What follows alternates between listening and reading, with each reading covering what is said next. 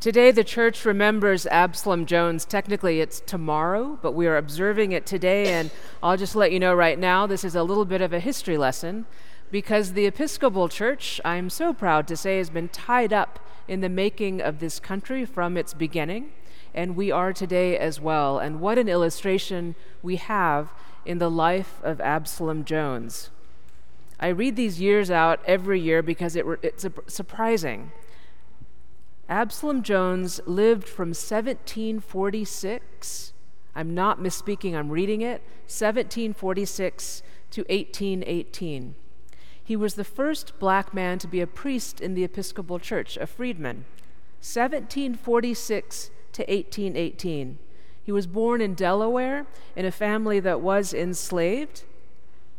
He lived in Delaware and Philadelphia in the course of his life.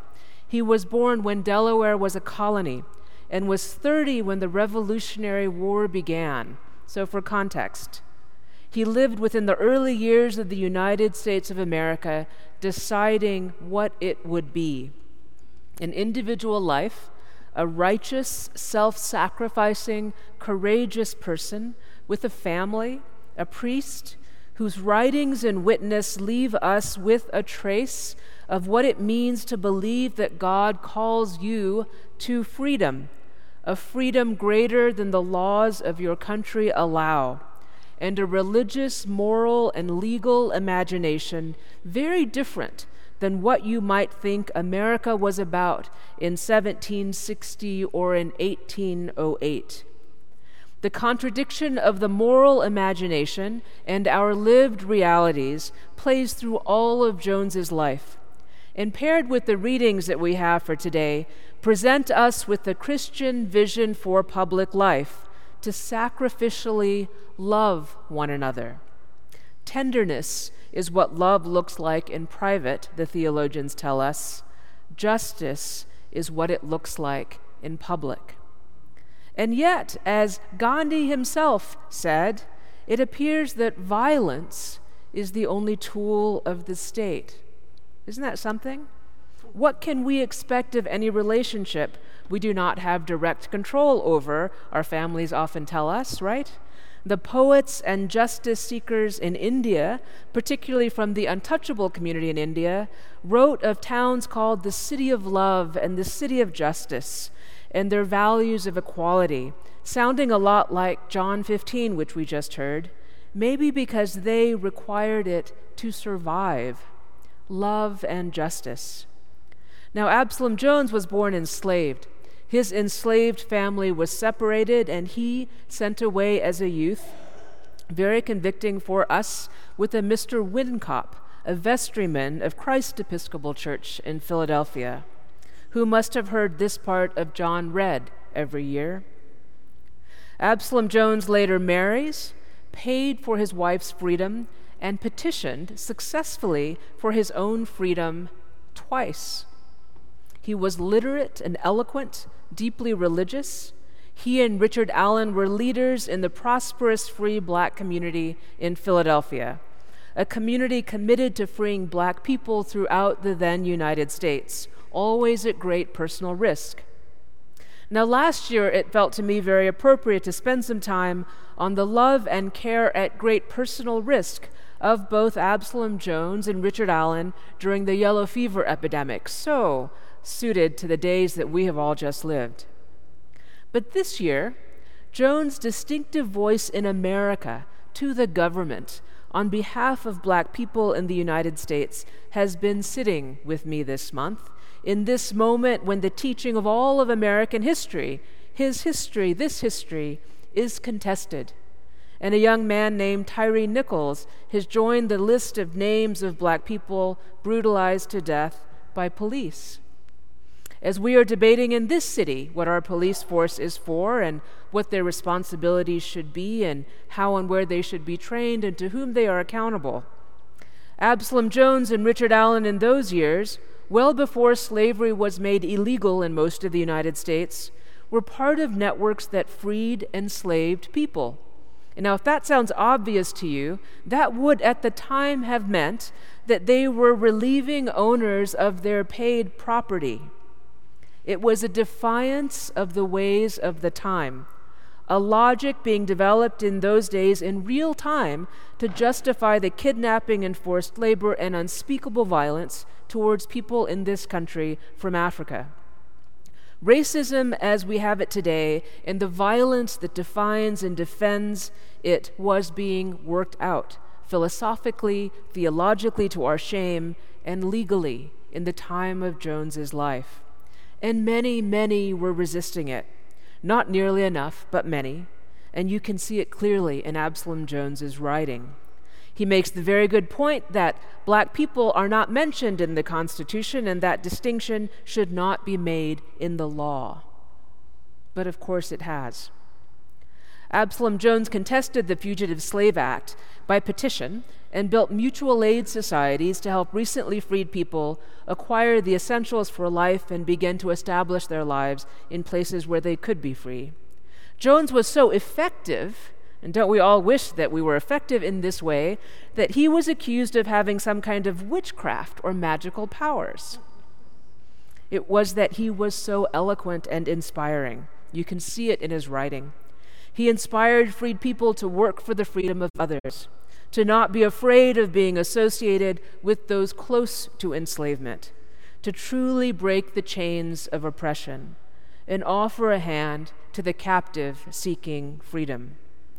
It is so inspiring to remember Absalom Jones and Richard Allen and Peter Williams in the same generation as the founding of our nation and our church. The Episcopal Church was only established in its current form in 1789 in Philadelphia, again, in his lifetime. And at that time, the capital of the new United States was also right there in Philadelphia. Absalom Jones was at the heart of things in this new nation, becoming a priest in what had been the established church in much of the former colonies, and in a state that rejected slavery. An anomaly, like a Moses or a Joseph, safe within the courts of the king, called Pennsylvania at the time, surrounded by a nation that enslaved what were becoming, in this new America, his people. I hope you can hear that none of this was inevitable, set in stone from the beginning of time. We are living with the ideas that were germinating right then. Ideas about love and justice, ideas about violence and the degradation that are our collective heritage that has fallen brutally on the backs for generations of black people. In the gospel reading assigned for Absalom Jones, we hear about no longer being a servant, but a friend of Jesus. Older translations of the Bible that some of you might remember, like me, use the word slave there, not servant. So slave to friend is the transition, and it might be why we have this reading. The invitation in the reading is to share in God's vision of community, which is to be bound to one another in love. Not with power, not with violence, but love in response to power and violence. The heart of Absalom Jones's teaching to his own community and to us today. Now, as India was forming itself in the early 1900s, Gandhi wrote that the power the state or government has is violence, as I said. And I've been wondering about that this week alongside our friend Absalom Jones, who believed clearly a different thing. Because Jones is known for writing a petition to contest the Fugitive Slave Act, in which he petitions the same kind of Christian government that Gandhi is referencing to change an unjust law. Maybe because a government can free from violence and set the groundwork for love and justice to flourish. The beauty of an Absalom Jones is a voice raised up in resistance. He offers a vision of dignity and power from the powerless, even though he was so close to that power. But can the powerful do good? More than violence is the question. Is it the way of the world that mutual aid societies, by definition the work of the powerless, are the best we can do? Like we do in our communities when we bring that basket forward and take food to those in need and set up a crossroads. Our best efforts on the periphery are Good Samaritan spaces. Dr. King told us to look up the road and ask why people keep getting beat up on that road and fall on this spot on the road, to make the connections and change the law. Jones did the same in his time. On December 30th, 1799, more than 60 years before the Civil War, Jones petitions the House of Representatives to reverse the Fugitive Slave Act. Now, I looked this up to see if it would have been easier to do in his time than in our time, because it seems so audacious. And pretty much it's not. It was pretty hard to do back then, too. And so the Fugitive Slave Act would have potentially re-enslaved every black person in the United States. He was compelling enough in his petition. He wrote it. 71 citizens of Philadelphia signed it. It was debated on the floor of the House of Representatives and is in the record. It was divisive and provocative enough to be defeated. One person voted for it. But let me just read a part of it to you, because it casts a vision of how we might think of ourselves in public and the republic we're a part of. This is just a portion. The law not long since enacted by Congress, called the Fugitive Bill, is in its execution found to be attended with circumstances peculiarly hard and distressing for many of our afflicted brethren, in order to avoid the barbarities wantonly exercised upon them, or through fear of being carried off by those men stealers, have been forced to seek refuge by flight. They are then hunted by armed men, and under color of this law cruelly treated, shot or brought back in chains to those who have no just claim upon them. In the Constitution and the Fugitive Bill, no mention is made of black people or slaves. Therefore, if the Bill of Rights or the Declaration of Congress are of any validity, we beseech that as we are men, we may be admitted to partake of the liberties and unalienable rights therein held forth, firmly believing that the extending of justice and equity to all classes would be a means of drawing down the blessings of heaven upon this land, for the peace and prosperity of which, and the real happiness of every member of the community, we fervently pray. He is referencing the Fugitive Slave Act, which gave us slave patrols, which are a miserable part of the history of policing in this country. And we must know these histories to understand the level of transformation hiding behind the word justice. Remember, Absalom Jones is an Episcopal priest petitioning the House of Representatives, a friend of Jesus and a friend of that young America. The Episcopal Church has found itself at the heart of these conversations throughout our history, sometimes in unexpected ways. So I'm going to read to you, as I will annually, if you'll tolerate it, some civil rights history, as told by the Reuters news service. Throughout 1961, groups of activists known as Freedom Riders challenged segregation in interstate public transit stations in the South. The Supreme Court had outlawed such segregation in a ruling the previous year. But local police still arrested hundreds of protesters who descended on the South to enter whites-only or colored-only areas of bus and train stations. With that backdrop, the Reverend Robert L. Pearson, a white Episcopal priest, and 14 other priests, both black and white, knew they were risking arrest or worse when they boarded a bus on September 12, 1961, on what they called a prayer pilgrimage. In less than 48 hours, when the group entered a whites-only area of a bus terminal in Jackson, Mississippi for lunch, all 15 were arrested and jailed for breach of peace. A local judge sentenced the priests to the maximum 4 months in jail, plus a $200 fine each. The charges were dismissed on appeal. The priests then turned around and sued the police under Section 1983 of the Ku Klux Klan Act for violating their civil rights through unlawful arrest. The act is one of 3 laws passed in the early 1870s to protect black people from civil rights violence. After a jury decided against the priests, they appealed to the New Orleans-based Fifth Circuit Court of Appeals. That court identified errors in the trial and ordered that a new one be held. The Fifth Court also ruled that the police were not immune from the federal lawsuit, a conclusion that the officers appealed to the Supreme Court. By then, Chief Justice Earl Warren's High Court had handed down many landmark decisions that expanded the civil rights of Black Americans, including the Brown decision, which struck down segregation in schools in 1954. But on April 11, 1967, the justices dealt a blow to Pierson and the other clergy who would file similar lawsuits in the decades to come. Warren wrote in his opinion that while police are not entitled to, and this is in quotes, is his new language, absolute and unqualified immunity, officers should not be held liable, in quotes, if they acted in good faith and with probable cause in making an arrest under a statute that they believe to be valid. The officers had argued that they believed arresting the priests for breach of peace was justifiable because the aim was to prevent violence. If this were the case, the Supreme Court ruled, the officers deserved immunity. The priests had argued that the officers' intent was not to prevent violence, but to enforce segregation, in violation of the priests' constitutional rights.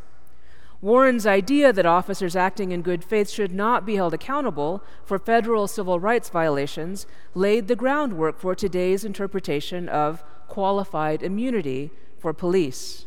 The concept evolved as the courts worked to develop an objective test for whether an officer acted reasonably. So today, even if officers are found to have violated a person's rights, judges must grant immunity if they find no clear precedent putting officers on notice that their actions were out of line.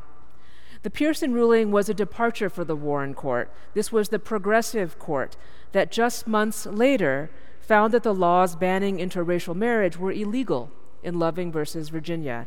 It is a fascinating part of our history that even the court considered the most protective of Black people would introduce this doctrine, and says something to us about the powerful institutional culture, not just of the police, but of the courts, the exalted place that both have in the natural consciousness. And that's the end of the quote. And I was just hearing this weekend of people in this room that were engaged in some of those movements. One who, when spit upon while desegregating a lunch counter, might have spit back. You can probably guess who it is if you think about it for a minute. It will make perfect sense. I know many of you have lived this history. And what this story I've just read doesn't say is that they planned these bus rides to attend the General Convention of the Episcopal Church. It was a witness, and not all of them made it there. A witness to our church, which still had desegregating to do. The story is accompanied by the mugshots of all those priests, handsome young men in black and white with their little buzz cuts that people used to do back then, believers in a new American possibility, bizarrely the origins of qualified immunity, leaning back into a history of policing that their father in faith, Absalom Jones, had contested in 1808 in his petition, in a new America that had taken on the bizarre task of defining who was a person, a free man, as they said at the time, under the law, for whom was freedom and justice and love. Now, we haven't settled that debate yet, surprisingly enough. It roils on in our time. And now, as Heather McGhee argues, that argument that was restricted to enslaved people and the people that chased them includes all of us. It potentially impacts all of us. We are a nation armed to the teeth for safety against we don't know what exactly. Does the language of love in our public life even make sense today? Can we hear it? The poet Ada Limon calls this the impossible age of everyone. But let's be clear, it's not the everyone that's the problem. It's not our diversity that's the problem. It is who is allowed to be free, granted freedom, protected in their freedom in this great land. And this great church of ours is implicated in how we have come to be who we are, and so we can be equally powerful in our time. This Black History Month, friends, we are reminded that Jesus invites us to be his friend. A friend of Jesus is one who shares in Jesus' vision, not just performing our tasks here to get back to real life when our shift as Christians is over at church, but claiming love for one another in private, tenderness, kindness, truth-telling, repenting, turning, and love in public, in the collective, in the law, in the practice of the execution of the law, in disarming and making peace, in the creative use of the powers of the government, in a vision of peace on the streets, in justice for everyone. Blessed Absalom Jones, pray for us.